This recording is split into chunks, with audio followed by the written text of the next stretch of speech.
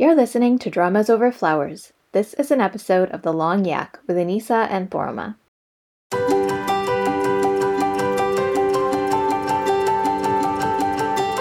Hello, this is Anisa, and we're back for The Long Yak with what we've been watching lately. Saya is super busy right now, so we weren't able to manage a time to record with all three of us, but Poroma and I did more than our fair share of yakking to make up for it. A couple of quick announcements. We are rapidly approaching episode 100! Yay! And to celebrate, we're doing a mailbag special. So send your silly or serious questions in text or voice format to dramasoverflowers@gmail.com and we will do our best to answer them. Also, patrons, if you haven't swung by our Patreon page lately, which, fair, we have been woefully lacking in extra content. We have finally started a Patreon exclusive series called Below the Line. Basically, it's more of what we didn't have time to cover in each main Long Yak or What's Up in Dramaland episode, unfiltered, unedited, and loose. This episode's companion Below the Line is about Go-Go Squid 2 and A Love So Beautiful Korean version, so check that out if you haven't had a chance. And thank you, we couldn't do this without you. You can find it at patreon.com/dramasoverflowers. And now, let's jump into the yak!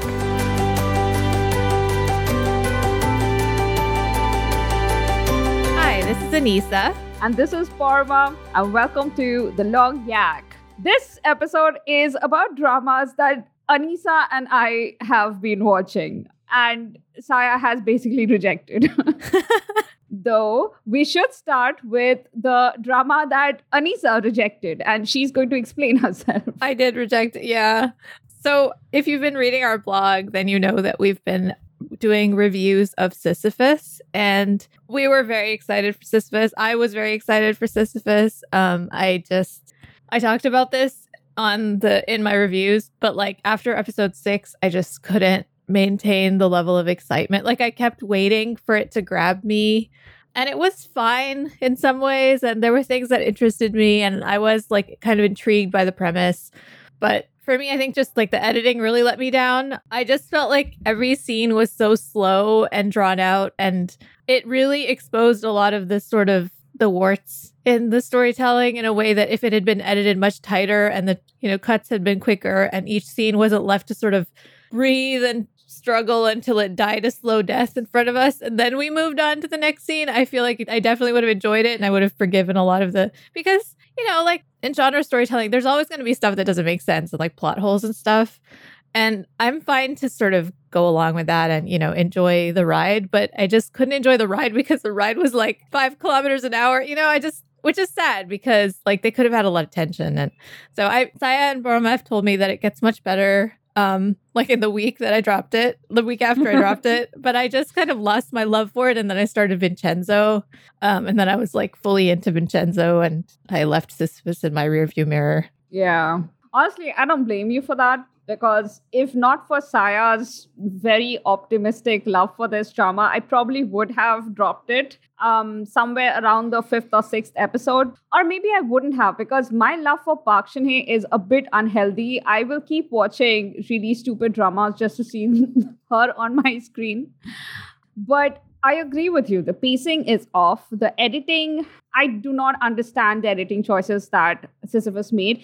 But here's the really frustrating thing. If you keep watching Sisyphus, as I did, I'm going to be watching the last 2 episodes this weekend, it gets really good because there's actually a really good story to be told. But they hold back crucial information for so damn long that by the time it's revealed, you're practically in tears of frustration because things don't make sense. So, okay, I'll give you an example that's mildly spoilery. It doesn't spoil anything. Like if you've watched even the first 3 or 4 episodes of Sisyphus, this is not going to be a major spoiler for you. But if you haven't, feel free to skip on to the next timestamp, which would be in the description, where we'll be talking about Vincenzo. Or is it Vincenzo? Vincenzo. Anyway, revisit Vincenzo.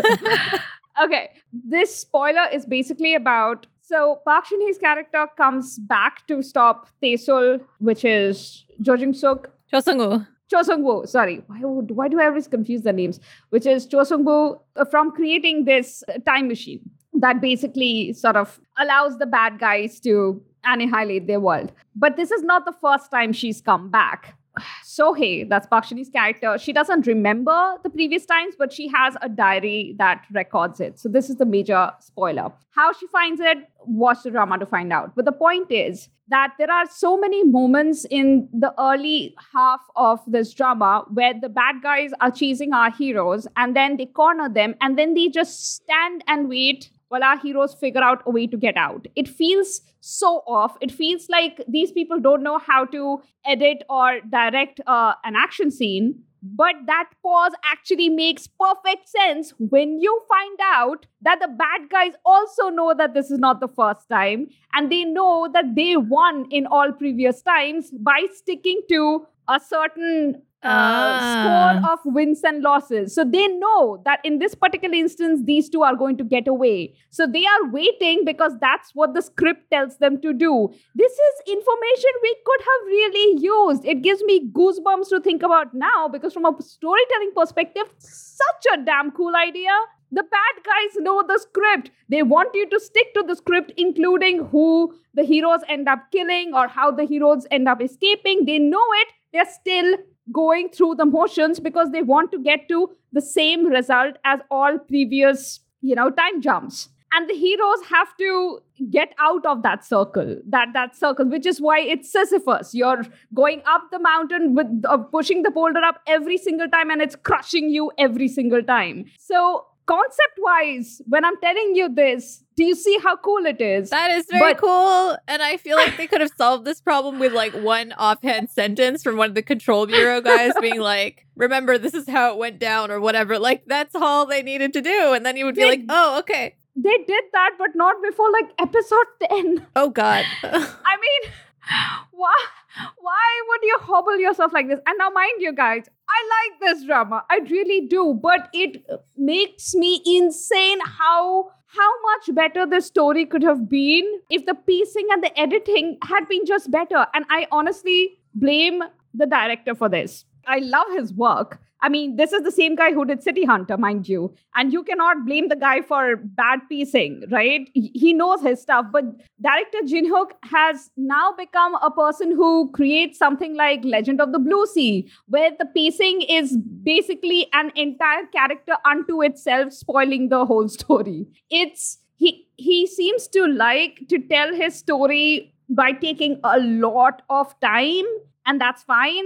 But it's also not fine when you're trying to make a fast-paced time slip drama. And that is my complaint. And I don't know. I mean, this is just my theory, but I do feel like the more expensive his shows have gotten, the more self-indulgent that's the word. The editing has gotten. And I feel like part of it is just look at this. And I mean, like Legend of the Blue Sea too, like they had some really gorgeous sets and really gorgeous, like especially like if you look at the stuff that was filmed, on the beach and like the saga portions, like they were so beautiful. And like with this too, like the sets are amazing. And so I understand the sort of the impulse to be like, make this scene 10 minutes instead of 5 minutes because we spent so many billions of won or whatever. But like he's, doing a disservice to his own work. So it's sad. That is exactly it. There was one other thing. So I'm getting out all my negative feelings about this drama in this episode because when I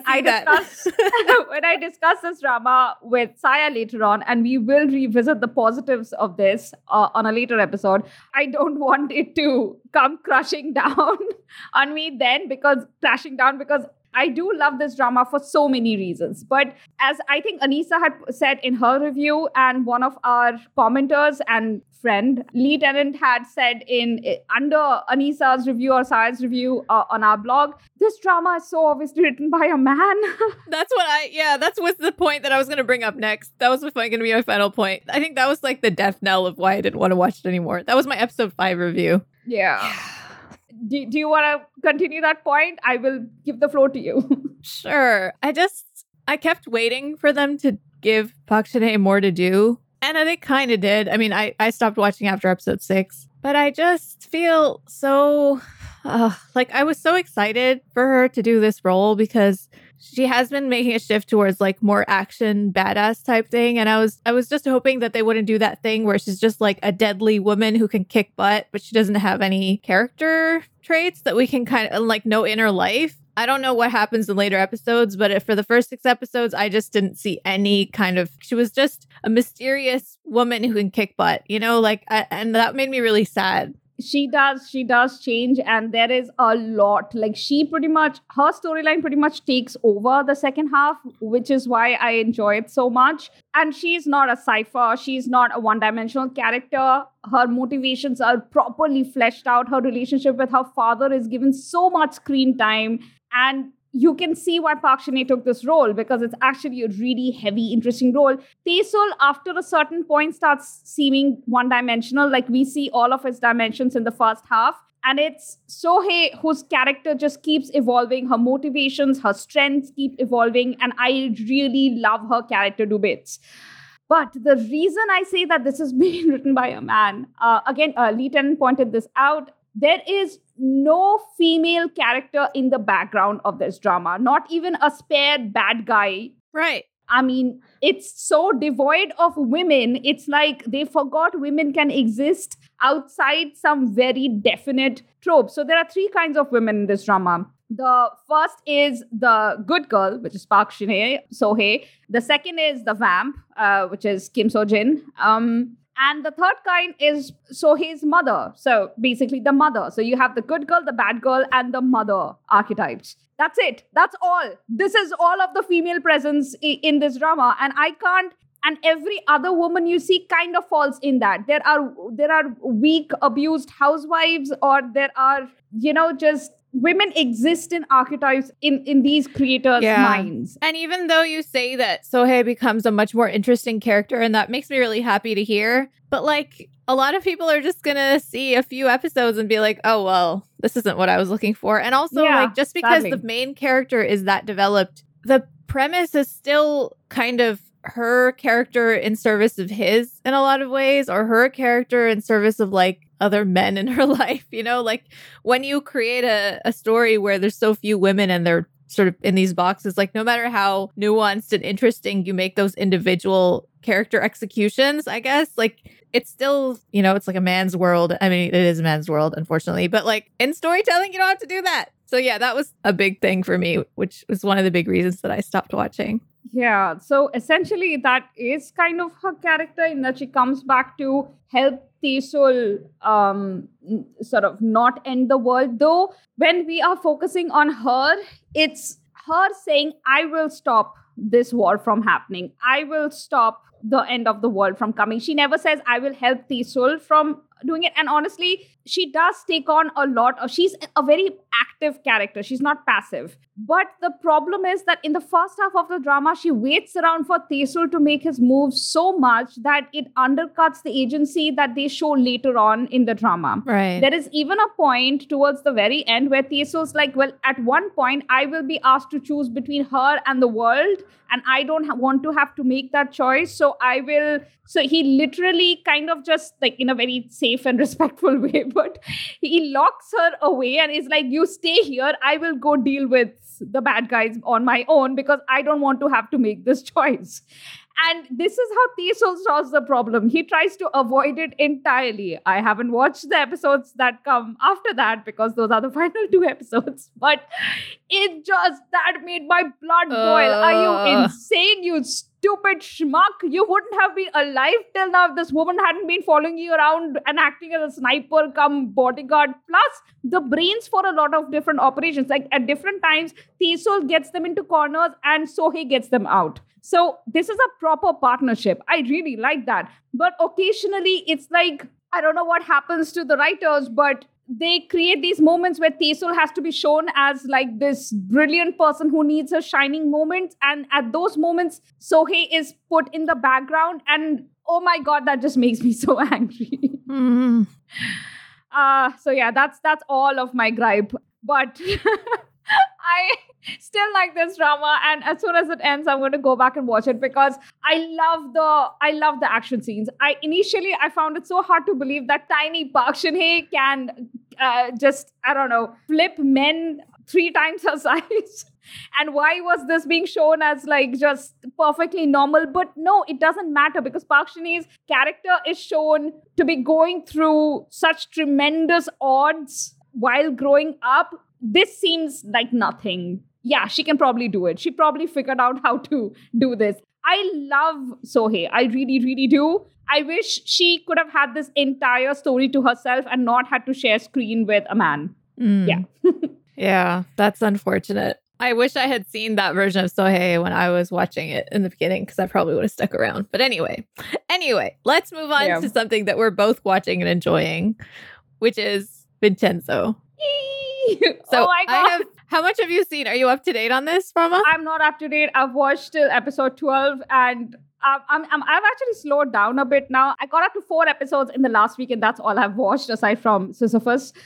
And I know that they are going to delay the release of 17 and 18 by a week. So now I'm too close to running out of episodes, so I have to slow down. I'm on 13 and a half episodes. Me and my sister are watching it. I started watching this and then I think I watched 6 episodes and then told my sister that she would really enjoy it. But I was like, the episodes are really long and, she's in her final semester of university, so she's really busy. But I was like, let's just watch it. It's definitely your sense of humor, you'll enjoy it. She likes stuff that's kind of dramatic and fast paced, but also so funny. Yeah, in a funny way. So we always started watching it. I think it was Saturday, and then we watched 4 episodes or 5 episodes in one weekend. And so then we ran out, and I was like, I thought we would have time to wait. But we've been watching it every week, and the reason that we only watched half of episode 14 was because we were trying to wait till the weekend. But I'm also disappointed that 17 and 18 are going to be delayed because it's really cliffhangery. Every episode has such a great cliffhanger. Most of them do. Yeah, it does. I don't know who the preview editors are for this drama, but they are very good at their job. They don't give you a false idea of what's going to happen in the next episode, but they also don't give you enough information about what's going to happen in the next week. I'm not a preview watcher, so I can't. But I do want to say, after watching Sisyphus and then going to Vincenzo, I was just blown away by how good the editing is in Vincenzo. It's amazing, and it's a female editor. What's her name? I think it's female director. The female director, Kim Hee-won. She, by the way, also did The Crown Clown, which totally makes sense to me. And also Moneyflower, which I didn't know, but oh my God. She is so good. I'm going to watch everything she does. I'm amazed at how in certain scenes, everything about it is, even sometimes the humor comes from, where the camera is and how it tracks the shot and the scene composition. Oh, it's just so good. And the music, which is a character almost, it contributes so much to the mood and the tone of the show, but not just here's a sad scene, we'll have sad music. It's the operatic flair. There's that one music cue, it's that dramatic, violin music, which comes in at these really hilarious moments when the characters are feeling really upset about really dumb things. And then this music comes in and I was dying. There's that one scene where Vincenzo first comes to the building and he's trying to take a shower and it's not coming. And then the music also is it's sputtering the way that the water is. And I was like, that was the first shower scene I've seen in K-drama that wasn't a total gratuitous, just ogle this man kind of thing. It was totally plot driven. It was so funny. It was so funny. But there's so many moments like that. He has an ongoing battle with this pigeon outside his window, and anytime he faces off with the pigeon, there is always this, this rising type of operatic music that happens. And I'm like, oh my, in any other movie, it would have been a dramatic face-off moment where somebody's about to get killed. But in this case, he's trying to shoo away a pigeon who refuses to leave his bedroom alone. It's so great. Yeah. Also, I just generally like that this piece of music is often used when Vincenzo is basically he's out, the Italian in his soul is outraged by something that Koreans are doing. I really love the whole plot line of how there's an Italian restaurant in the building and the guy's clearly never set foot in Italy, but he's pretending that he has. And so when Vincenzo shows up and he's pretending that he understands what he's saying, and clearly doesn't know any Italian.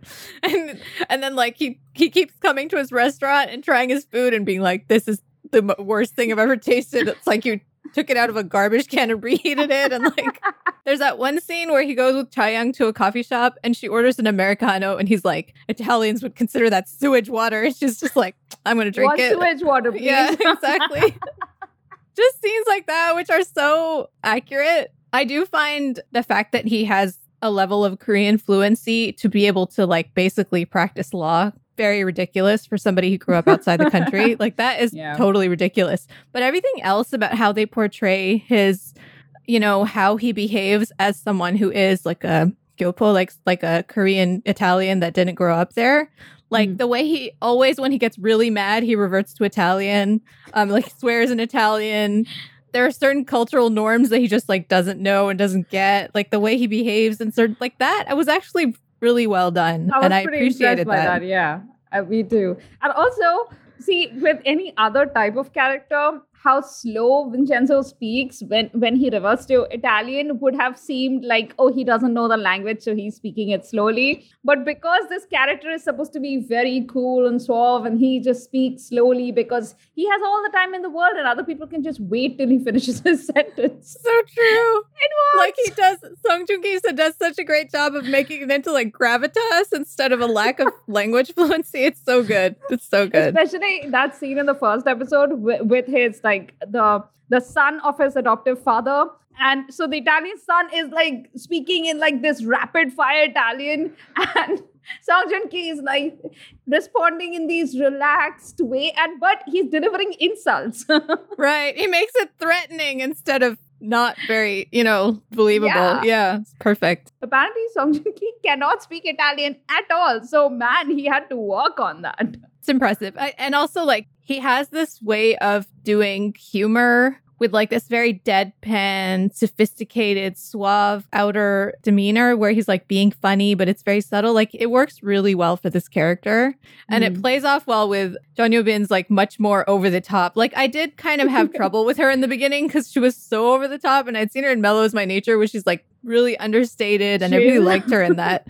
But in this, I was like, whoa, girl, like you're being a little too much. Although I feel like after the events of episode 4, her demeanor kind of calmed down a little bit and I liked her more. But I do really, really like her as well. Chae-young, for me, the reason I didn't find her annoying was for the longest time, I was looking for someone who was a little like Veronica Park from Secret Life of My Secretary, because a character like that who's just annoying but also so self-assured, you cannot dent her self-confidence, and they are so hard to find in Dramaland. Like I found them in Search WWW, but these women are generally hard to find because dramas tend to create female characters who are relatable, and most of the audience doesn't have bulletproof confidence like that to be so dramatic and so high energy. So they tend to create like mellow, humbler versions of these heroines. And that's great. But occasionally I need a Veronica Park, and I need more of them on my screen than I've had in recent years. So to see Chae-young, I just instantly fell in love with her. Like I found her annoying for like all of 5 seconds in her first scene. But the moment she has that discourse with her father, the first scene outside the courthouse, the moment that discourse ends, I was sold. I totally understood what she was doing with that character, and it just worked. She just worked for me. So yeah, I was all in. I do really like how the character is written. And you make such a good point, because even Veronica Park is not the heroine of Secret Life of My Secretary, right? She's the second lead female character. Yeah. So she's allowed to be as like wacky as she wants, because you have this archetypal, shy, struggling, every woman kind of female lead. But here it is very unique that they've made the actual heroine like this. I think it's just that her performance was a little bit too dialed up for my own taste, and it's totally your own taste thing, right? Like, and also it came without any context initially. Like we couldn't figure out why she's so high drama. Now it seems as if her high drama is armor that she wears when she goes into battle. And in that courthouse, in that first episode, she was battling her own father. That armor was necessary. Mm-hmm. So she absolutely can do mellow moments. She can do, again, my favorite moment with Chae-young was when she's in jail and she's totally not worried because she has already figured out that Song Joong Ki's character, Vincenzo, is mafia, but she just hadn't said it. So she's like, I'm tired of acting stupid. So can you just admit that you're mafia and do something about the situation? Great. That was so great. Is that a spoiler? Like, yeah, man. It was so obvious though. Like he like constantly says things and like if she hadn't figured it out, I would have been disappointed in her. But she's a very intelligent woman, you know? Right. And I really and also I think this scene happened in the first week or two when Chaeyoung first kind of confronts Vincenzo, like, why are you hanging out my father and helping him out? And he's like, he's talking about the building and how he has interest in the building. And she's like, so you're taking on Babel because of a building? No, there is something in there that you're more invested in. I'm like, yes, exact. You are such a smart woman. She's so glad they established it really fast. I love how she like never trusts him until she actually figures out what his deal is. And then she's like, okay. And then she keeps quiet about it, but she knows. Yeah, it's great. She's amazing. Yeah. I also like, I'm not going to mention what happens in episode 4, but episode 4 is like a movie. It's perfect. It's beautiful. It's such a journey. I just want to say, like, I was blown away by episode 4. Agreed. Me too. So should we talk about Taecyeon? We should, but before that, I just want to say we always give credit to the writer, and we didn't discuss it this time. So I'll just mention that this is a guy, Park Jae-bum, and he wrote The Fury Priest and Chief Kim, which kind of gives you an idea where his sense of humor comes from, because you see that in Vincenzo a lot. So much of Vincenzo is about the flair of direction that I don't feel any guilt for giving majority of the credit to Kim Hee-won, who's the director. But the writing is good. The dialogue is really good. No, you're right. The writing is excellent. So I just wanted to say, well done, male script writer, you unicorn in the industry, you. You're actually good at your job. No, you're right. Like, this is actually the reason I was excited to watch Vincenzo in the first place, is because of how much I enjoyed Chief Kim. And it has that same bad guy who's going up against even badder guys kind of hero, you know, like he's not a good person. You know, he's not a good person going in. The drama never pretends that he is a good person. He never pretends that he's a good person, but then he falls in with this like ragtag group of people in this new situation where he's kind of forced into this cooperative relationship with these people that he doesn't actually care about. And then slowly they basically become his family. And then by the end, you're just like sobbing because of how beautiful it is. And it's just, like, that's what's happening here as well. And like, it's a great formula. Like usually I'm like, oh, you're doing the same thing. But here, like, it works so well that I don't care at all. And also the quirky cast of supporting characters. We'll come to them. But let's move on to Taecyeon. Because, oh my God, this is such an amazing casting. Can we do spoilers for this? Because Let's I don't say see how if you haven't finished episode 4, maybe just skip to the next section. Skip to the next drama we should talk about. Go to the time zone. You'll find us talking about Hello Me. Okay, so come back now. And let's talk about Ok Taecyeon and how, oh my God, boy, you have found the perfect role for yourself. This is the best role of his career, honestly. I've never seen him having this much fun in my life. Like, he's clearly he's just enjoying himself so much. And like, it's interesting how like the sort of like facade of this goofy Korean American kid who's like doesn't know anything and is like just like hapless and follows Chaeyoung around like a puppy, like that one is also really entertaining. And then like the evil mastermind CEO is also entertaining. Like, they're both so interesting to watch and so fun to watch. True. And he does this flip much later on after the audience already know his true identity. He does this flip around Chaeyoung where he's being all cute and puppyish. And I'm still feeling like, oh, he's being cute and puppyish, but I know he's this evil mastermind. How is this happening? I'm just really impressed with this particular character's casting. The entire cohort of villains are actually really interesting. I like that there isn't really one villain doing the entire thing. There is a villain cooperative. A villain co-op. Right?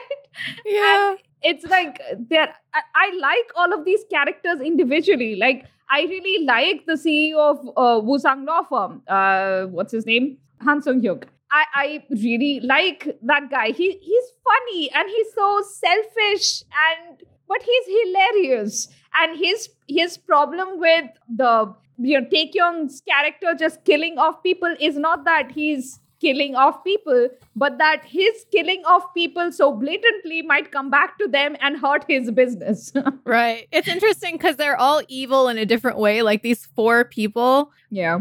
Han Sung-hyuk, who's the CEO of the Woosung law firm, he's like, he wants to be evil in a way like that he doesn't really have to get his hands dirty and he can just take care of things with like money and, bribes and things like that. Even if somebody gets murdered, like he doesn't want to see it. He doesn't want to know about it. Yeah. It'd be like, he's okay with casualty, but he's not okay with directly being involved with murder. Right. Well, it makes him nervous because he might get caught, right? And then there's the former prosecutor, Myung-hee, who's just like, just use the biggest stick to smack the problem and then it'll go away. Like, she doesn't care about consequences because she's so confident in the fact that she has enough power to cover up literally anything she does.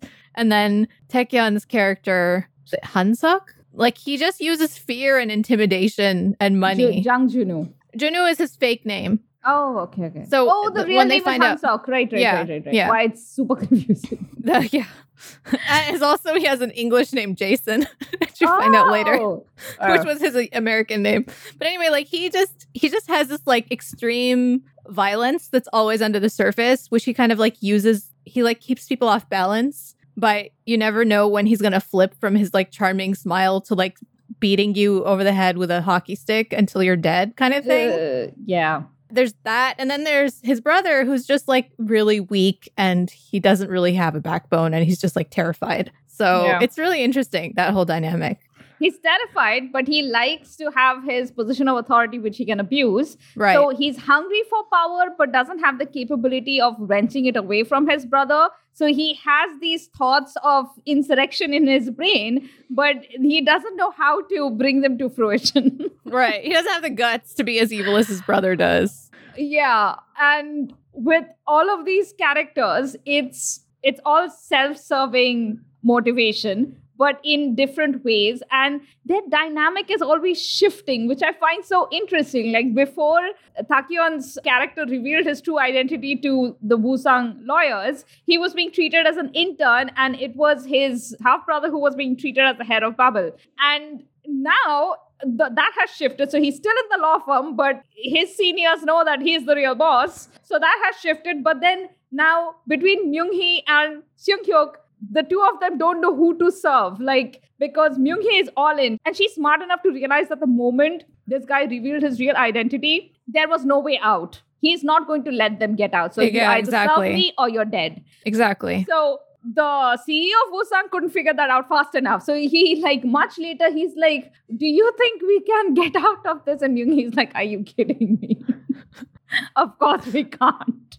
Yeah. And she's fine with that. She just wants to serve the biggest boss and have the biggest stake, as you said. So yeah, I really, really enjoy the villains here. It's so rare to have fun villains in a drama. Because they're continuously the same people keep facing off, right? Like Vincenzo and Chae-young keep having these, whether it's in the courtroom or some other way, like they continuously keep having confrontations with the Babel and Woosung people. But because they continue to like keep shifting the dynamics, internally between the villains, and then the dynamic between Vincenzo and Chae-young is kind of shifting. And then there's the whole dynamic between them and the people who live in the building. It's kind of always changing. So it doesn't get boring. You're not like, oh, well, here we are again. Static. Another. Yeah, exactly.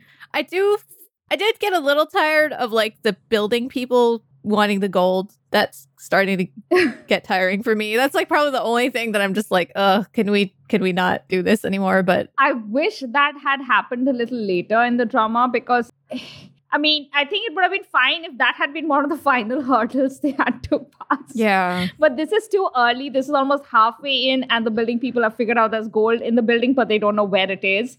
And I'm like, but does it even matter? Like, if the building people try to get the gold out, they'll just bring the building onto themselves. So it's not like they can ever actually get it. And they are essentially powerless compared to someone as rich and connected as Vincenzo. He can actually really drive them out and demolish the building in the middle of the night, take the gold out. It's the fact that his humanity has kind of woken up and he's trying not to be an asshole that's keeping him from basically killing all of them and taking the gold. Yeah. So it's not really a challenge so much as it's annoyance. Yeah, and that conflict would still be there even if they didn't know, because it's a conflict between him sacrificing them for the gold versus like trying to protect them and make sure they're okay and take the gold. They don't need to know about the gold in order for him to have that conflict, right? And if anything, them knowing about the gold is making him more annoyed at them and like angry, and he like is caring less about them. I absolutely love that. Like, as soon as they confess to him, they're like, well, there's gold. And you know what? We'll give you a tiny share, but so like help us find it. And he's like, And then he's turning around. He's like, Acha, so like the gold probably belongs to someone. Why is it yours? And one of them is like, haha, finders keepers. And he goes out and he's like, how dare they? Who do they think they are? I'm like, oh, poor boy. But yeah, I mean, I wish they hadn't done that. But anyway, it's not like a really big annoyance. What is really tickling me right now is that there are so many people with secret identities in this building. Yeah, every week you find out that somebody has like a secret past as like a martial artist or like an MMA fighter or like a gang member or something. They're just like taking people out. I haven't watched enough, as many episodes have come out, but the pawn shop or couple, the husband especially, who keeps saying that I'm an amazing martial artist and then keeps not being able to do anything. Do you think he might actually be like a North Korean defector? Because I don't know who his character is supposed to be. So there's this scene when they're in Vincenzo's apartment, remember? And those people show up and they like beat them up, where you see his ear. They're really good. Yeah, I did see that. To my knowledge, that ear, like what happens is like when you're like a wrestler or a boxer or something, because your ear is constantly sort of like rubbed against the floor. That's why you develop that. Like I think they call it like cauliflower ear or something. So I think he used to be like an MMA fighter or like a boxer or something, and that he accidentally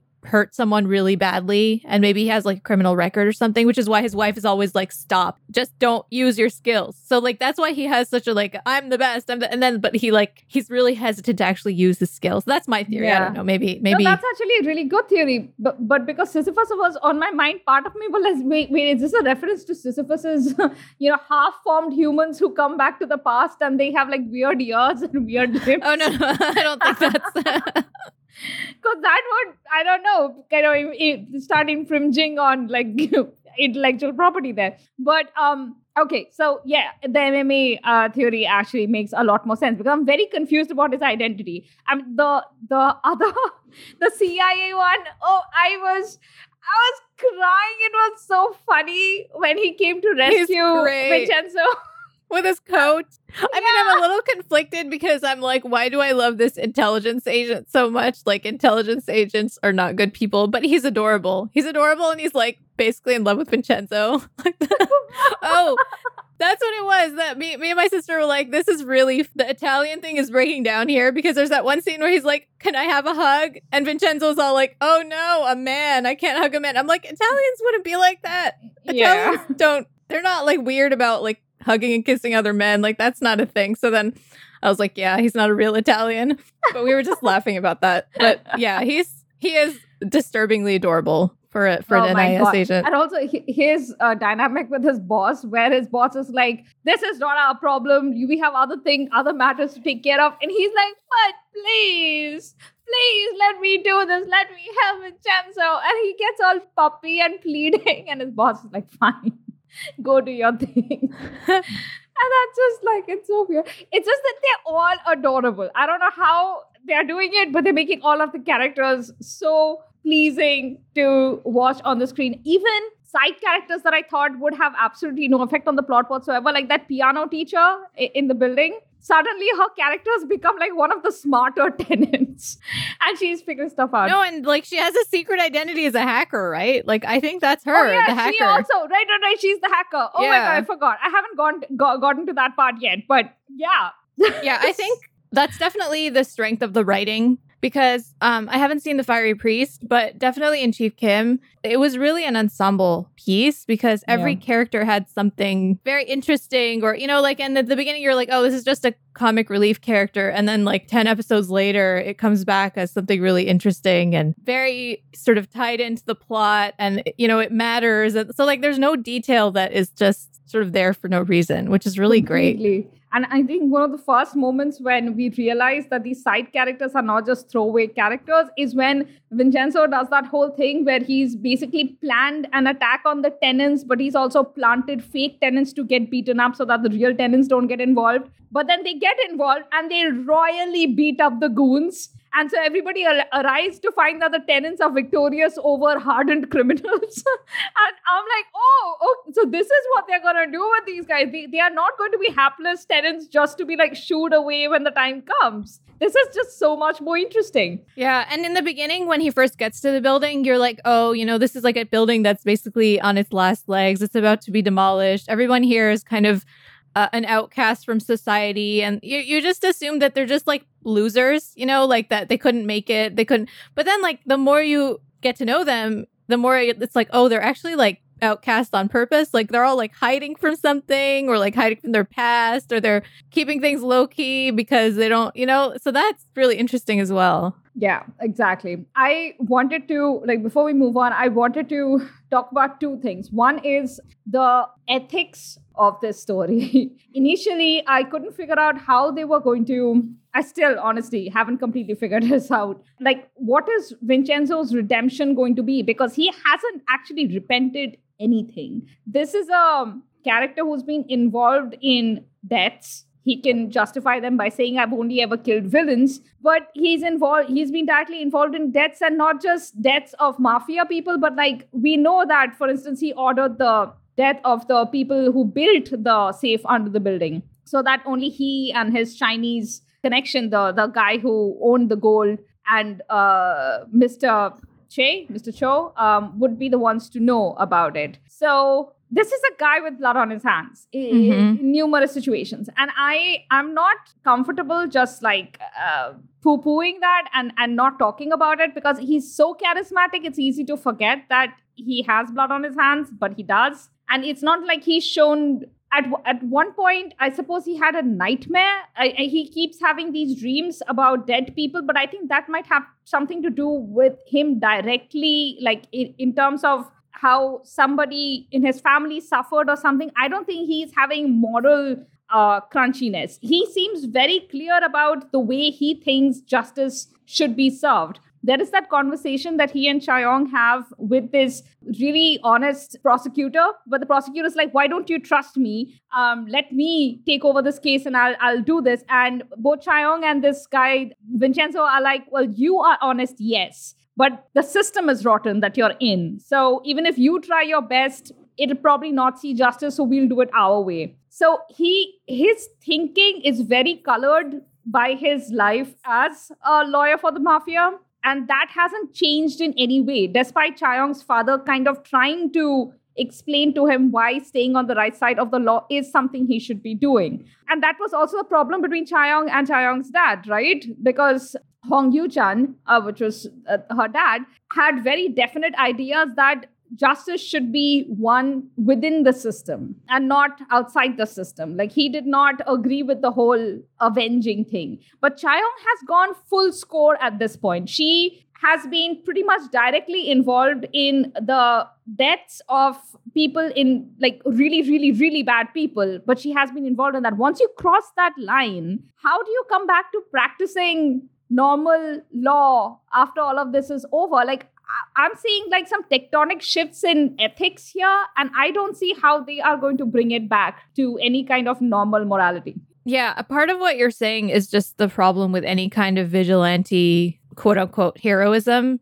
where, I mean, it's the same with like things like Batman, right? And there's a reason why Batman is not supposed to be allowed to kill people or like not in the Snyder films, but in, like traditional Batman, like he doesn't actually kill anyone. He just beats them up and then he ties them up and he leaves. So it's like there's that line with vigilantism. And she also says, we're not going to kill anyone. Although there's a scene later where it does seem like they've killed some people. So I don't know if we're going to come back. Yeah, they most definitely have. Yeah. And what really disturbed me, kind of, if you're talking about having moral themes that you want to really stick to, is after they were complicit in killing these 3 assassins who have murdered numerous people. So it's not like they were innocent. However, after they kill these 3, Chaeyoung and Vincenzo are having makgeolli and staying up late and having romantic moments. And they're not those really deaths dealing. Don't really have any weight. And it was weird to me because after I saw that, I was like, oh, maybe we're going to find out later that they didn't actually kill them. Maybe they just like, I don't know what, but like, it seems like they did actually kill them, like, so then I'm just, I don't know, like on one hand, we have this kind of modern idea that no matter what, it's never okay to kill someone, which, I think in past centuries, humans were like, if you kill someone, you should be killed kind of thing. I think that's a change in how a lot of our societies have like just view the idea of like how you should be punished for murdering someone. But like you said, they're not within any kind of system. So it's totally based on whether they think these people deserve to die or if they deserve to be, let to live. And I don't know if the drama is going to deal with that at any point. I do slightly disagree with you about how he's not, or he hasn't shown any kind of conflict about his past, because the reason that he isn't going to stay in Korea is because he doesn't feel like he has basically sentenced himself to exile in a place that he doesn't know, right? Like he's just going to go and live. And I mean, he's going to like take lots of money. So it's not like he's going to be suffering, but he has decided, and a lot of it is like unspoken, which is kind of his character. So we don't know a lot about like his internal life, which I hope we get to know more about that with time. But like he has that conversation with the Sanim, the Buddhist monk, right? Where he's like, how can I don't know what he said, like, how can I let go of my anger or like the ugliness that's in my heart? Like, if I leave, will that take care of it? And he's like, you can't leave and take care of it. It's going to go with you wherever you go. You have to deal with it. So I don't think he's like totally removed from any type of reckoning with his past, but you're right that it's not really something that we're privy to, and the drama hasn't spent much time on it at all. And it is a little concerning how enjoyable all of this is and how much fun we're having, and like right now it's okay because they're taking down like extremely evil people. And I feel conflicted because like they decided not to kill Han-suk and just take him down using the law, but like they know exactly what kind of person he is and that he's probably gonna like kill lots of people. Yeah. So in that situation, isn't it better to just kill him? I know this isn't like in line with our modern, democratic principles or whatever, but like if you're just looking at it from a sense of like, okay, the system is rotten and we're dealing with things and trying to get justice outside of this system where like literally all the prosecutors except one are corrupt, and you're there's no way that you're going to get, all the judges are corrupt. Like you're never going to, they're just going to buy off people left and right or just kill them. Isn't it better to just like cut off the head of this monster before it kills so many more innocent people? Like that you've like the blood count on this company's hands. And with Woo-sung, like it's horrifying. Like how many people have we seen them kill? So yeah, I just like, why was it okay for them to kill those assassins, but they're going to keep letting Jung Han-suk live? Like it just doesn't make any sense to me. Exactly. So I'm not entirely sure that they have the moral play sorted out in their own heads, but I'm willing to let the drama tell its full tale till the very end. But this is something that I'm closely watching because it's been catching me up since practically the first episode. Because by the way, they never address this, but how many of those lighters does Vincenzo have? He keeps flipping them away right? as he burns does he have like a box somewhere where he can just like keep getting new ones? Like it's like his thing that he always carries. So he can't just like get rid of it, right? But he always has one. He keeps tossing them. What is with that? So the first time he does that whole toss thing and walk away, very cool. But then is it like a boomerang? Does it come right back to him? he burns down that vineyard. And dude, once you start a fire, there's no way of stopping it. How does he know he's not burning down other people's vineyards after? Like, it's not like he can go around making sure that there is a deep trench that's dug around this awful person's vineyard and only his plants are going to die. He has absolutely no problem destroying other, and also there could be people in other people's fields you could have accidentally killed. I understand that the coolness of it all does not allow us to think too much about the practicalities, but if that is how he does his vengeance, then I have a problem with it. Yeah, no, I agree. Like they show the people in the house running away, but like who knows who else is in those grounds? Like there could be like random innocent gardeners that are just like checking on the vines and the trees, and they'll just die. Like they wouldn't have time to run away.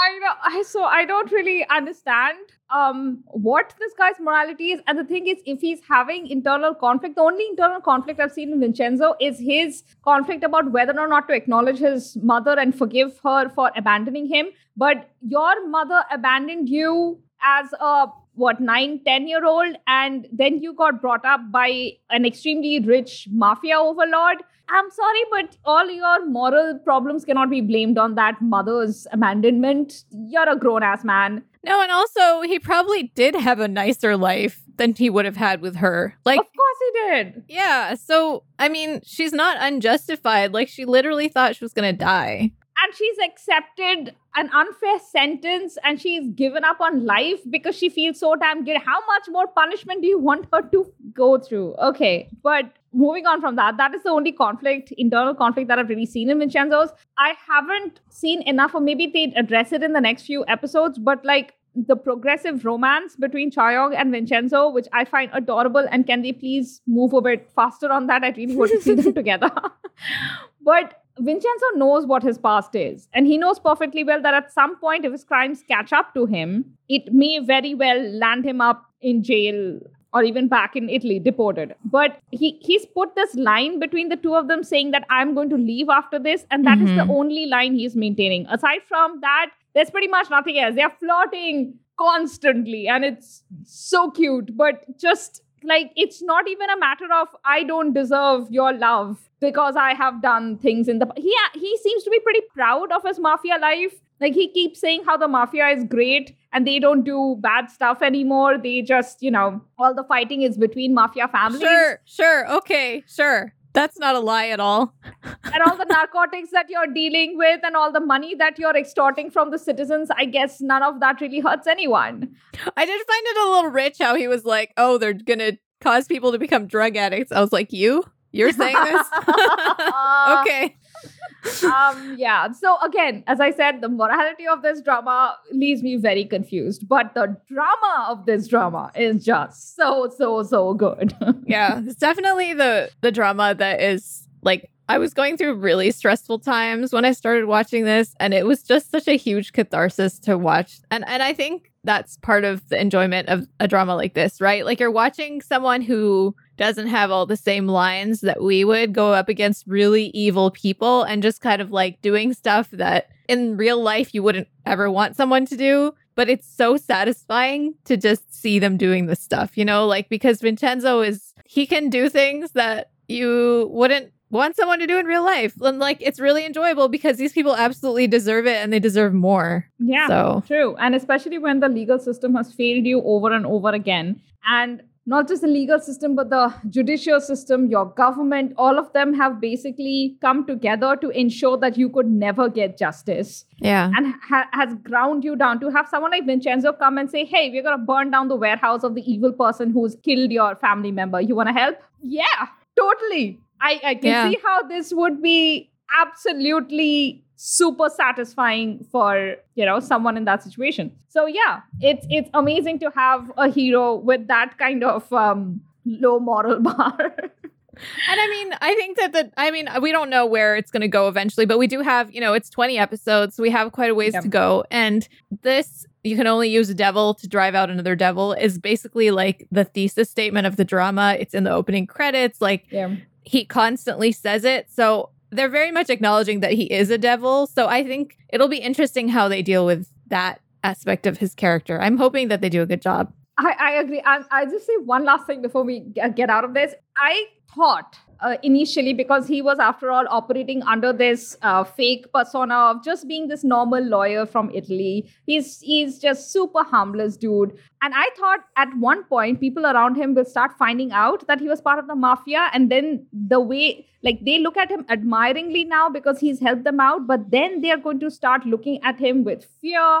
or with distrust. And that is going to be the challenge that he faces. Like, to win them over, like, his repentance will be questioned, like, his character will be, no, none of that. People around him find out he's mafia and they're like, mafiosa! And they're all like throwing him parties and stuff. And I'm like, okay, now I give up. I just completely give up. I don't care. I'll just watch this drama because it's fun and stop trying to find like deep meaning. Okay. Yeah, we spent way too long on this, but I think we're just really loving this drama. Yeah, so it shows. It's we'll probably talk about this later again in a other yak or something. But it's a good watch, guys. You have our stamp of approval. Yes. If you have not started watching it because of the super long episodes, which I was kind of hesitant to start it for that reason, you don't feel the length. You know, it's so enjoyable. It doesn't feel slow. Like, sorry to compare it unfavorably to Sisyphus again for, people who are loving Sisyphus, but it really, like, I felt Sisyphus dragging and I would be like checking how much time was left. And with Vincenzo, I'm like sad when it's over. I'm like, oh no, it's over. And I don't have any more Vincenzo to watch this week. So yes, it's a really fun ride. Completely. All right. So next drama we talk about is Hello Me, or what was the other alternate title which I found? Hello, It's Me. Hello, It's Me.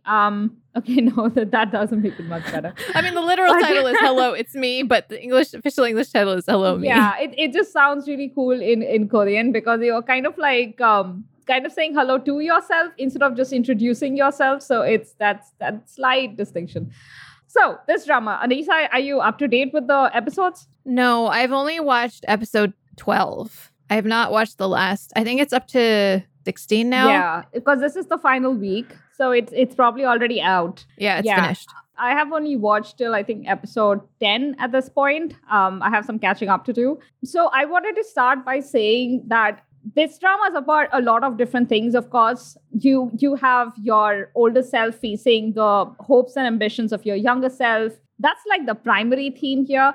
But you also have like familial relationships, and you have, your self-image, plenty of themes. But the thing that really struck a chord with me in the episodes that I've watched is how much of this drama is just about grief. The grief of losing someone you loved so dearly, and how different family members react differently to that grief. And in case of our heroine, Banhani, she lost her father when she was 17. She was indirectly responsible for his accident, and that is something she couldn't forgive herself for. So she spent like the next 20 years of her life denying herself anything she wanted because she saw her ambition as like the most selfish thing ever.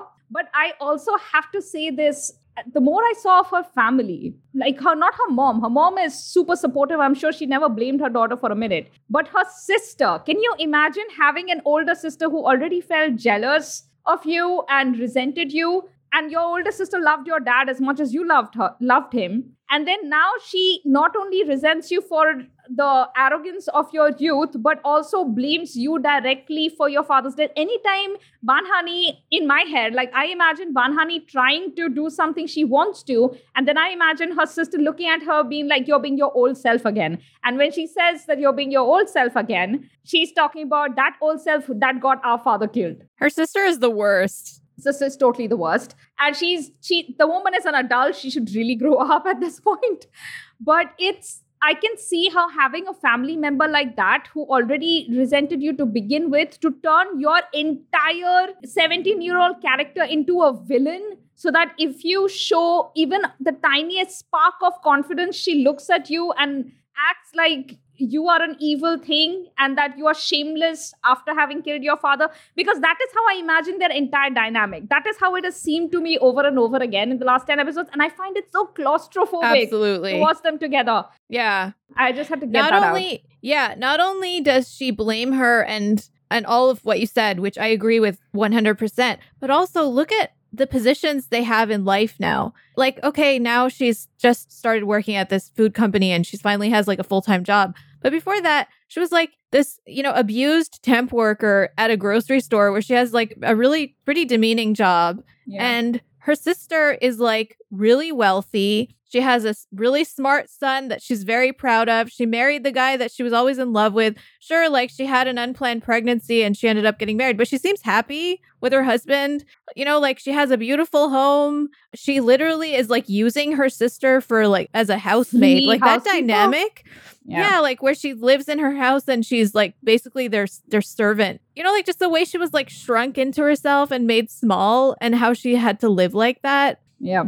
It really made me hate the sister. And like also, if you're a human being with any sense of compassion, think about how it must feel that you feel responsible for the death of the person that you love the most, But she has no sense of that. She doesn't care. It's all about her and how Hani took her dad away. Like she doesn't ever think about how like, oh, she also lost her dad and also she feels responsible for his death. How bad must she feel? She doesn't even occur to her sister. Like there is this one confrontational scene outside that police station where she's like, you took my dad away. What else will you take? It's entirely about the older sister. She doesn't even register that she's saying my dad, as if like he was her possession and Hani is just this random passerby.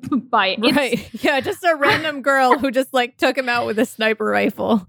Yeah, it's ridiculous. But yeah, so I have a lot of hostility for that dynamic. I see it and I know it's very realistic. And I feel so sad for Banhani because she had to live in that horrible situation. And again, I also understand like her mom is so great. I really like her mom. Like she is this independent taxi driver. She has to deal with like sexist passengers. She also has to take care of a mother-in-law who has dementia.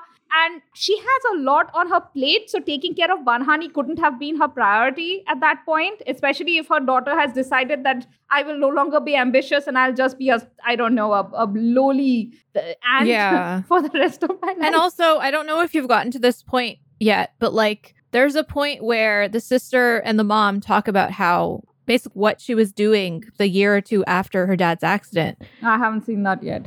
So tiny spoiler, but basically it's not anything surprising. Like she was taking antidepressants and she didn't leave the house for like 2 years.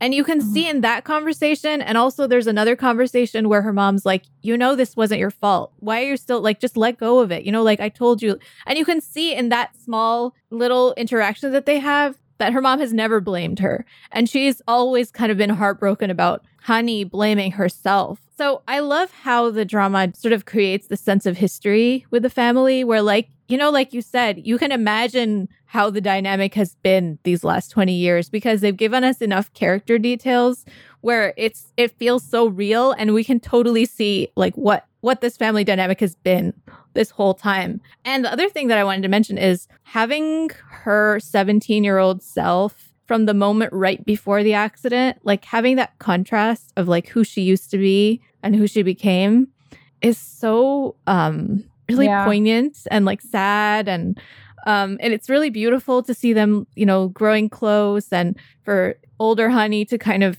regain a lot of her lost confidence and for the younger one to be like, okay, she's like annoying brat. But at the same time, she really encourages her to have confidence in herself and how, that whole dynamic is beautiful. So even though like in a lot of ways, it's a very fluffy, over the top kind of silly drama, it has such a big heart and it's a very genuine and sincere and like emotionally honest, authentic heart. Yeah. Which is why I really love this show. There is one other character that I really like her, but I also have a tiny bit of dislike for how she treated Hani. So 17-year-old Hani, she's just lost her dad. She's in the hospital and she's clearly depressed. And her best friend, who was kind of like almost a follower, she looked up to Hani, Ji-yoon, she comes in and she is nagging Hani to come back to school. And Hani yells that, like, you don't even know what it's like to lose a father because you're an orphan.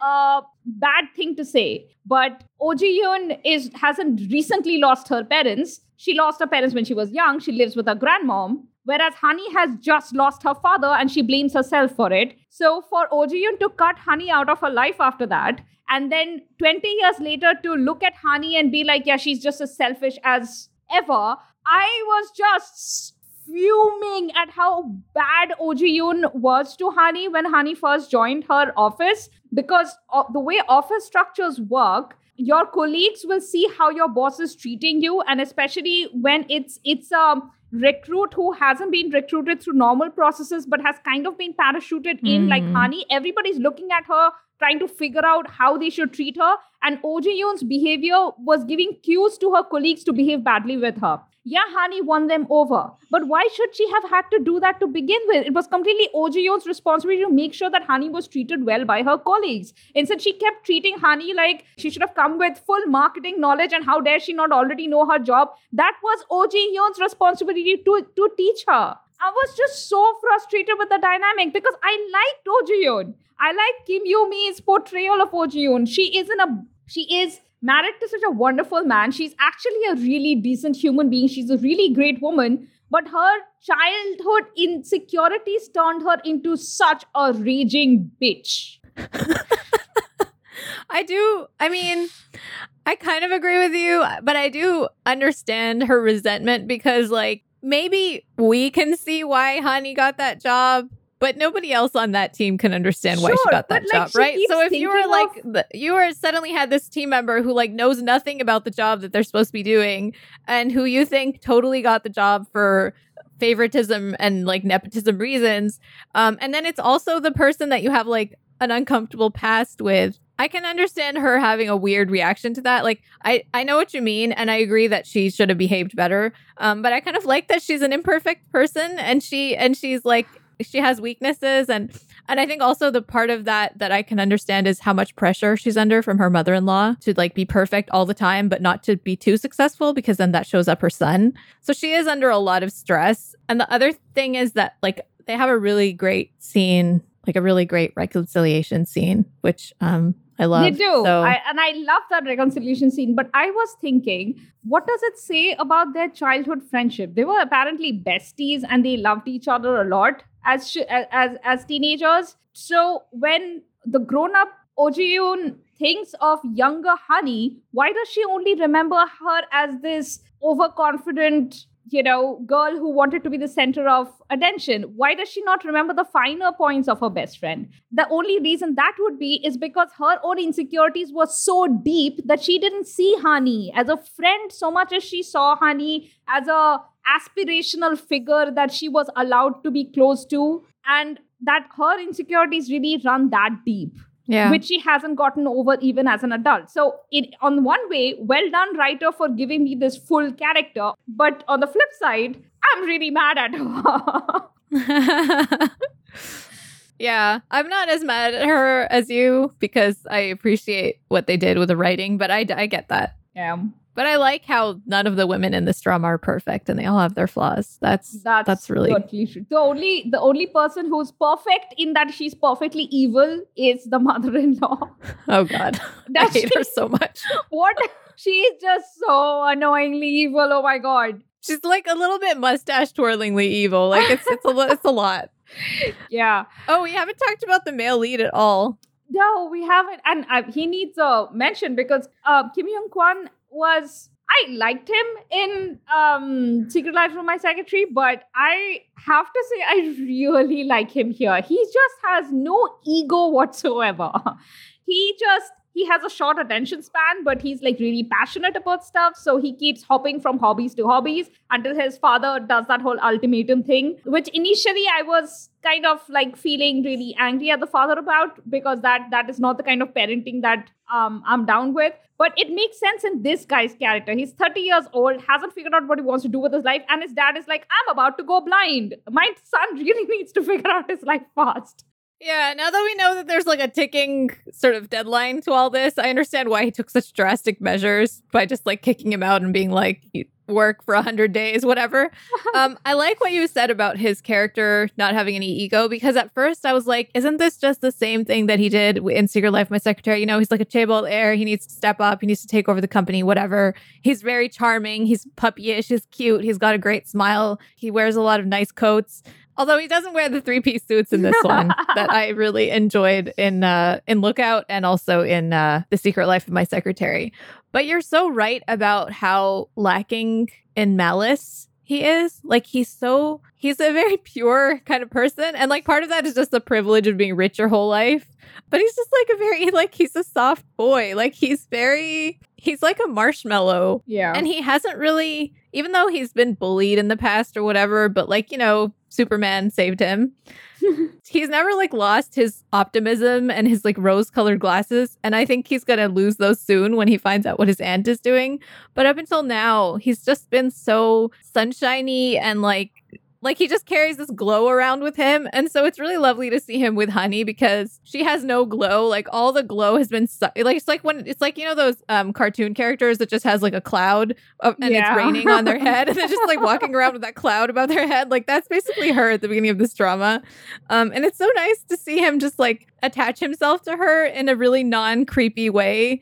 Like, the other guy is creepy. What's his face? Oh my God, Anthony. Yeah. I don't like him, but the way he just is like slowly trying to get close to her. And then at a certain point, he's like, just notice that I'm interested in you. That's all. I just want you to notice. And she's like, and like, he knows she's not ready. And so he doesn't push. He just kind of sticks around and he helps her and he like makes her smile and he does things for her in a non-guilt trippy manipulative way. He just kind of does things that she needs without making her feel burdened, which I love. Yeah. I know. He's, you know what he is? He is the second lead of the past eras made into like the final hero version. I really like him because of that.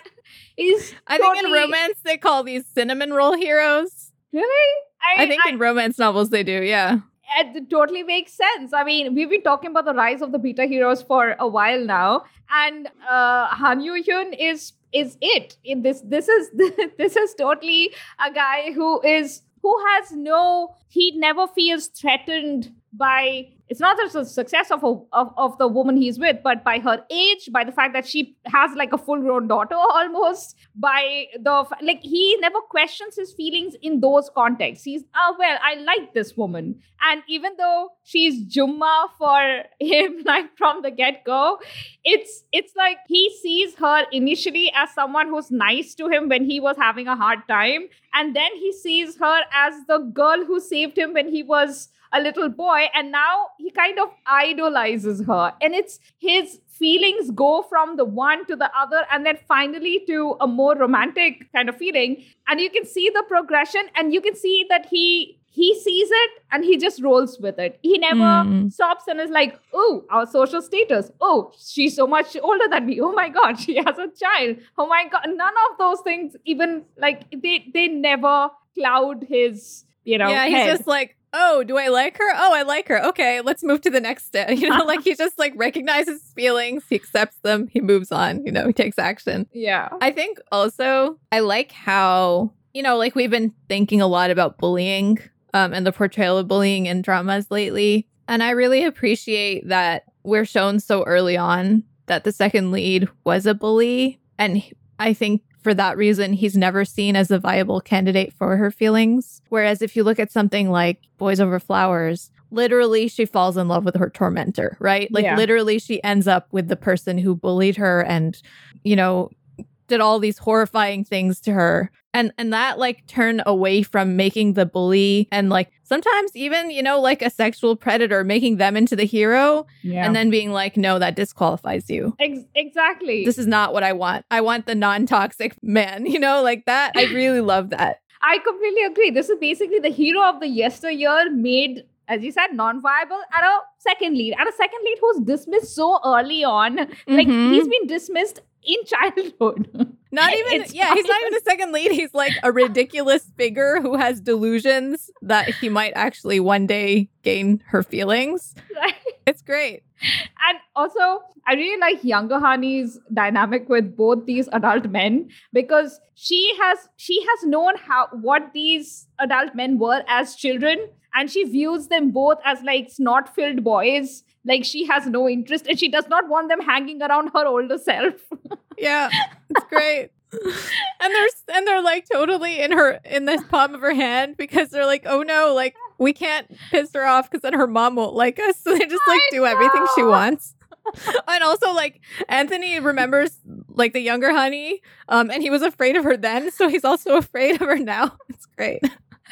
I know. I really, really like the entire cast.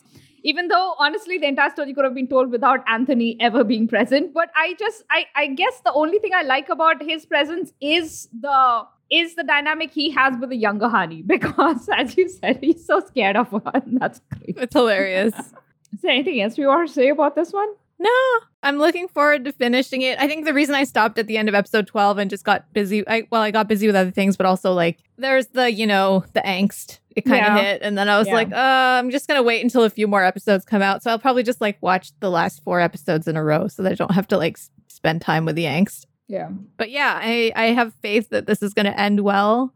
Although maybe I shouldn't because of past experience, but I do. So we'll see what happens, and I guess we'll report back once we finish it. That we will do. So I wanted to talk about an older drama that I watched recently, and that's Go Back Couple, which I've heard about for a long time, and it was always kind of on my list. And then if you read my most recent Drama Addict Diary, I talked about how I was looking for a drama to watch with my grandmother and my sister, and we went through like a few episodes of Hotel Del Luna, and none of us, we were just like, this is slow and boring. We don't want to watch it. And it was like a little too scary for my grandmother. And then we tried the Uncanny Counter. My grandmother was like, this is way too gory for me. And then we eventually landed on Go Back Couple, and we all loved it. It was perfect. It's just a lovely, it's like 12 episodes. It's a really tightly written story. If you haven't seen it, it's about a couple who get divorced, and then they suddenly find themselves back in their college days, right around the time when they first met. And then obviously both of them are just like, you ruined my life. I don't want to see you. I'm not going to get together with you. But they have a child in, the future time. So that obviously adds a level of like grief and sadness to like, if they never get together again, he won't exist. Right. And then also like they kind of have to work through their feelings about what happened and their dreams, the dreams that they had when they were, 20 years old, and how things turned out for them. I think it's like 19 years later or 18 years later, which is like what they time travel back to. And there's also the whole element of how she has lost her mom in the intervening years. And it's like best mom, Kim Mi-kyung, who plays her mom. So her going back to her young self and seeing her mom again, like, aww. Oceans of tears, honestly. Aww. Like it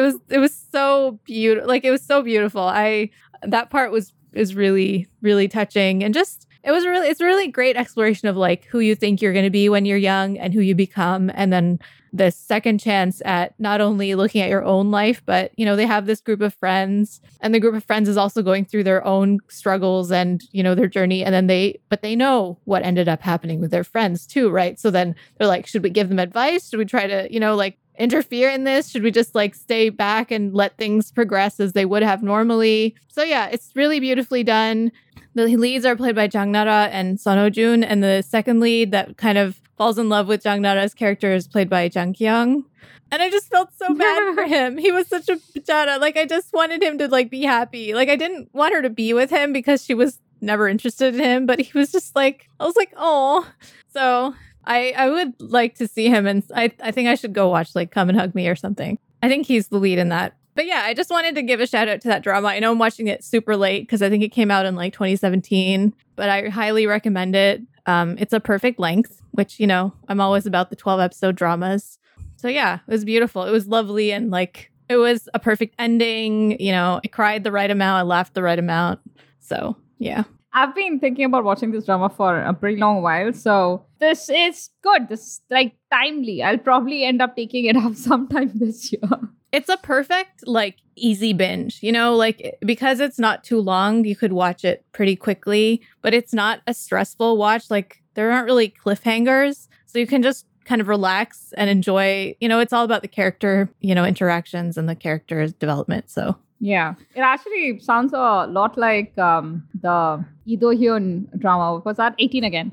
It has similar vibes, similar warm family and kind of sort of reevaluating who you want to be kind of vibes. Yeah. Yeah.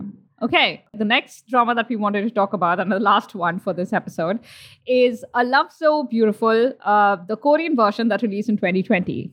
There was a Chinese version that I had watched a couple of years back, and I had quite enjoyed it, but it retained some of the problematic aspects of the original archetype of this story. This story, Anisa can tell you like the drama that it started with. I think the first one I watched was Playful Kiss. The iteration of the story that I had watched, the earliest one was probably Playful Kiss. And after that, I more recently watched a different iteration, also a Chinese drama. And while we are talking about this, I'll look up what version that one was. I had mentioned it in one of the yaks where I was talking about how it also followed a young couple. The girl has a huge crush on this genius boy, and his ambition kind of drives her to become a better version of herself. So I really like that aspect of this whole storyline. But in that particular Chinese drama, what they had done was the girl used to have a darker skin, and as she grew up and started using certain products, she would become fairer. So I had talked about that in one of our yaks. Anyway, so even though they didn't keep these kind of problematic stuff in this, like in the Chinese A Love So Beautiful,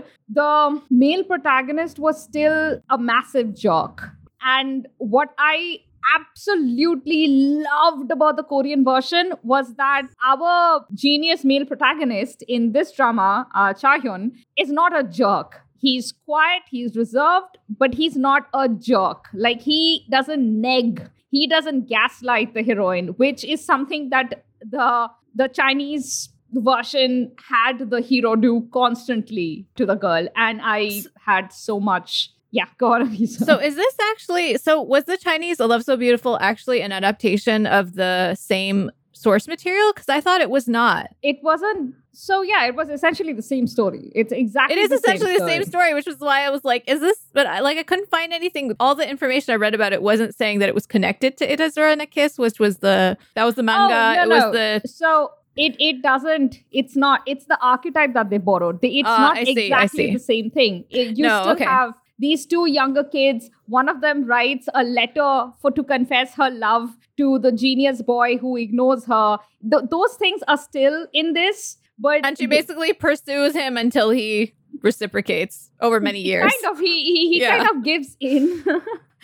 Yeah, because it was so similar. I was confused about whether it was an adaptation of It Is Her Kiss. It wasn't a direct adaptation. It was more like it took very recognizable tropes from that. What was it called? It started with a kiss. Yeah, it started with a kiss. So it was first a manga. They turned into an anime. I think there's been 2 anime adaptations. There was a Japanese drama adaptation. There's a much later Japanese drama adaptation. There's a Korean adaptation. There's a Taiwanese adaptation that had 2 seasons, which is my favorite. It's the only one that I don't hate. It started with a kiss, Taiwanese version. I really liked it too. Yeah. I think what I loved about that one, I think I've talked about this before, is how they really went there in terms of the real emotional fallout and consequences of this kind of relationship, and they really explored it deeply. And also the 2 characters, the actors that played leads, had on fire, amazing chemistry, and they were so good at doing their roles. I think what I really like about this is that it removes, like you said, it removes a lot of the worst parts of that dynamic. There are maybe 2 scenes where he's mean to her in the Korean version, but in general, he's just a super introvert. He just isn't very good at saying what he feels, and so he's mostly silent. Yeah. But you don't ever get the sense that he hates her. He just is a robot for a lot of the drama. Yeah, and also in the latter half of the drama, when Soli is no longer pursuing him, they have drifted apart, they've broken up he dropped the rest of the friends group, because in his head they never liked him. They only hung out with him because of Soli. It never occurred to him that they liked him. He just didn't keep any and it makes total sense, because we have figured out that this guy is someone who doesn't see himself as lovable, likable in any way. And he knows that he has value in that he is a capable, smart guy. He values that in himself, and he sees the societal value of it. But he doesn't see himself as someone who people would have affection for, who people would want to hang around with. And that weakness is very clear in this character, which is usually hidden under bluster and arrogance in other versions, in previous versions of this character. So, and even the scenes where he's directly mean to Soi, which happens early on in their school days, it doesn't actually happen once they're in a relationship. Those are kind of bursts of emotions because he keeps so much in himself that he doesn't know how to deal with initial jealousy. So he ends up hitting out at Soi directly instead of figuring out this is I am dealing with really harsh emotions and I should probably step back right now. But what I like about the drama is that the second lead, Uday Sang, played by the actor Yoho Hyun, does a really great job, by the way, super adorable. Also ends up being kind of annoyingly clingy, but not as annoyingly clingy as the Chinese version. But Uday Sang... I didn't watch the Chinese version, so I'm just going by. Just skip it. Amongst these two versions, this is actually the superior one, even though the Chinese version has better dialogues. But to stick to this, Uday Sang, I really like that they cast this character because the few moments when Kim Hyo Han's Chow Yeon, that's our lead, is mean to Shin Soi, Uday Sang is there to note that meanness and to kind of like really emphasize, like he is more mature than Cha Yeon in those moments. And when he looks at Cha Yeon, it's with contempt. Like, how can you act this way to this girl? What is wrong with you, man? And that expression is so... I love that it's there because somebody needs to point out that outburst was unnecessary and immature. So speaking of the male lead and the second male lead, like I think the drama really did a disservice to itself in its casting because what you said about Cha Han's character, about how he is, like he's struggling to keep all of his emotions inside and how like it's really hard for him to, love himself and accept that other people will love him. And that's why it takes him such a long time to like fully be honest about his feelings with her and fully just tell her everything that's inside. But because the actor is so bad, I'm sorry, like I'm sure he's a nice person, but he cannot act. And the second lead, the actor who plays the second lead is such a much better actor than him that it really felt unbalanced. Like I could not see any reason why she was so gone on this kid. Like why is she... I just couldn't see it. I was like, what? Like, look at this other guy. He's like more charming. He's more interesting. He like does stuff for you all the time. And then you just have this like silent guy. And then like the whole thing is like, oh, but he's so hot. But he's not even that hot. So like, I don't understand. The second lead was definitely hot. He was like a charisma black hole.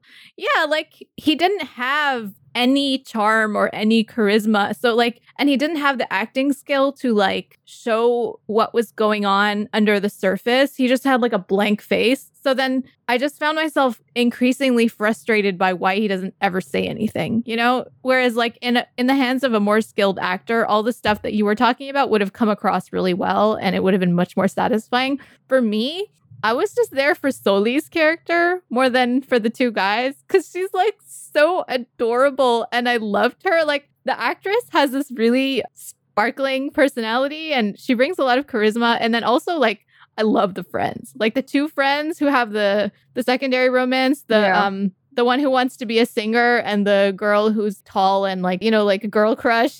She's really like strong and I can't remember their names now, but like their storyline was really great. I loved them. They were really funny. Ha-young and Jin-hwan. Yes. I think it was just like that friend group dynamic that I loved more than the romance. The romance was like, whatever. But I loved their friend group dynamic. I liked the romance a lot because again, this archetype, because trope's just one bit, but this romantic archetype has been so overused and overdone. I just found these two to be so sweet and fresh and relatively unproblematic that it was a relief to watch them on the screen.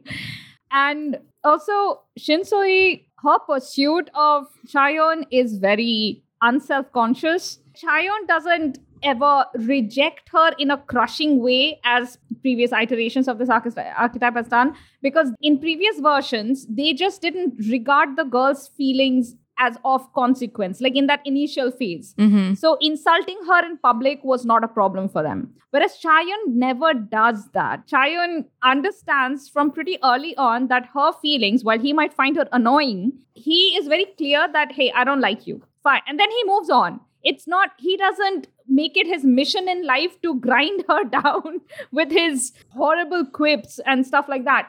He's not that character. So I liked that when she is like, oh, well, you don't like me. That is totally understandable. I'm so sorry to have disturbed you. I will find another way.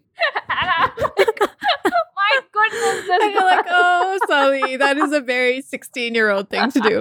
But, I do like how they actually feel like kids. Yeah, because they so do. often in these high school dramas, you have these like 28-year-olds roaming around in like perfectly tailored, beautiful uniforms. And you're just like, you're not a teenager. Like, I don't buy this, So I did appreciate how much they felt like kids. And the other thing that they did that was super sweet was that because Chaeyeon's entire thing is that you can't tell what he's feeling or what he's thinking. I like that towards the end, they would do those look backs on certain scenes where you would see what Chaeyeon was actually thinking during those scenes, or that the scene had cut off at a point, and then they would show you what happened after that, what Chaeyeon did after that reveals a bit more of his feelings. I suppose, but I was like, really, in the last 10 minutes of the drama, he finally, I don't know. I was a little frustrated by that. I was frustrated by that too. Like, at a certain point, you want to know, like, why am I still rooting for these two to get together, right? Because, like, she does get kind of frustrated while he's, like, really busy and he's in medical school, and she breaks up with him. And then she's like, fine. She's happy. She has a great life. And you don't really know what was so great about them being together that now we're supposed to be rooting for them to like get married and, be happy and live the rest of their life. Like, I was like, I don't know. And then like you finally get, a 5-minute monologue at the end where he's talking to his phone.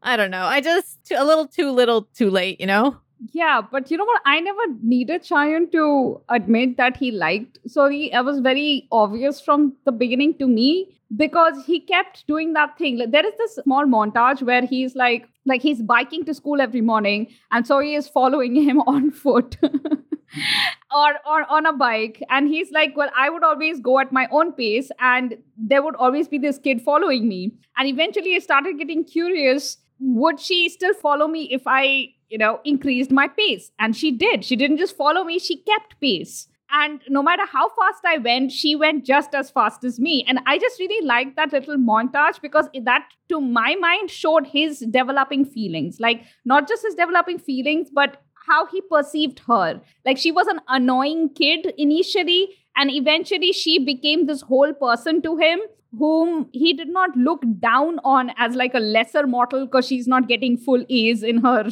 grades. It's because that has always annoyed me in other dramas. There's one other thing though. I liked that they stripped the idealization of the relationship in the last few episodes. They got together because they liked each other. They didn't get together because this was the OTP and they could only be happy with each other. I mean, I suppose that was kind of the message because she didn't go for the second guy. But she, as you said, she was perfectly happy. Her life was going great. And here's the other thing that I absolutely detested about A Love So Beautiful Chinese version. Her cartoon, her career wasn't taking off. So the guy comes back, and to win her over, what he does is he kind of pays a lot of money to this publishing house and tells them, like, go and tell her that basically he self-publishes for her but doesn't let her find out. So she thinks that her work was chosen because it was so great. And when the girl does find out, she's like, you did this, you didn't have to do it. And he's like, but I did have to do it. And they make up. That's it. What? That's it. No, that's it. No, kill him with fire. Why would you do? Oh, that's like the worst thing. Right? So that would be like an instant get out of my life and don't ever talk to me again. That's not like, oh, thanks. I would have hated I would have he literally invalidated her talents by doing that. Yep.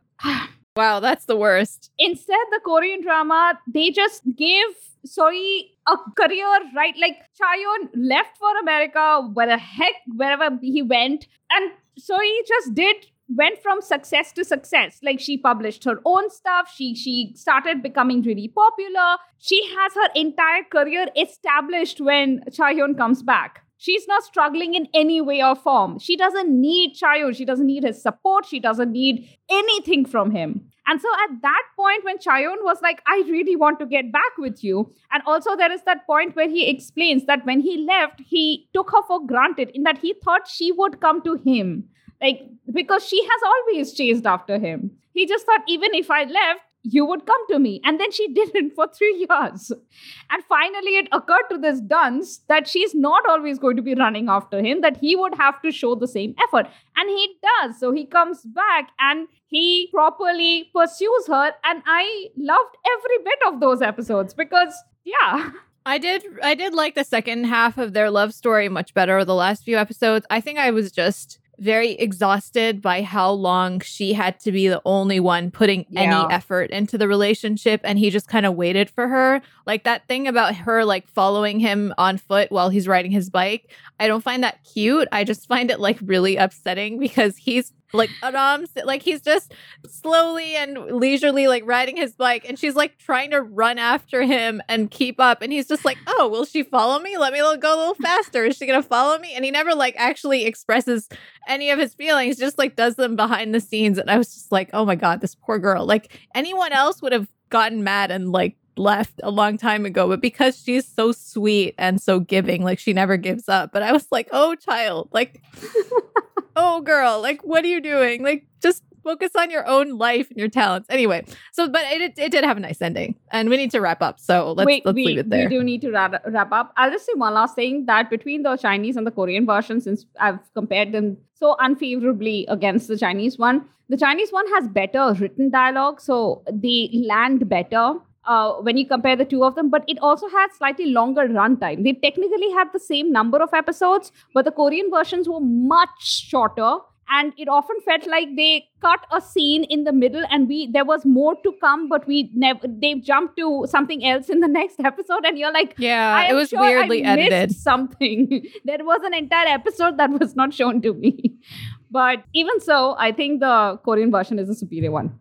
Okay, and that's it, guys. Let's wrap up. This is our episode, and thank you for listening. Oh, there's a joke. Do we do the joke or no? Oh, sure, we can do the joke. We'll just do one joke before wrapping this up. Yes, go, Anisa. Yes. Okay, so my niece and nephew actually came to me and were like, we have jokes for your podcast. So I have written down their jokes, which is amazing. So this is for my niece, Lena. Why is a cheetah so bad at hide and seek? So bad at hide and seek? Because he's easy to spot. Yes. Right? Oh, you got it. It's always spotted. Yeah. Good job. I'm so proud of you. I didn't quite get it. That's actually better phrased. Whatever. Potato, potato. All right, let's go. Let's wrap up then. Okay, let's wrap up. Guys, you can find Dramas Over Flowers on Twitter at Dramas Overflow. You can find us personally, me, Porama, at Festafaster on Twitter. And you can find me at Anisa Khalifa _ on Twitter. And you can find us on Instagram at dramasoverflowers_. And you can email us at dramasoverflowers@gmail.com. You can find us on Facebook. Just search Dramas Over Flowers. And you can find our blog at dramasoverflowers.net. Dramas Over Flowers is part of the Frolic Podcast Network. Find more podcasts you'll love at frolic.media/podcasts. Okay, now it's 1:00. Bye. Okay. Go.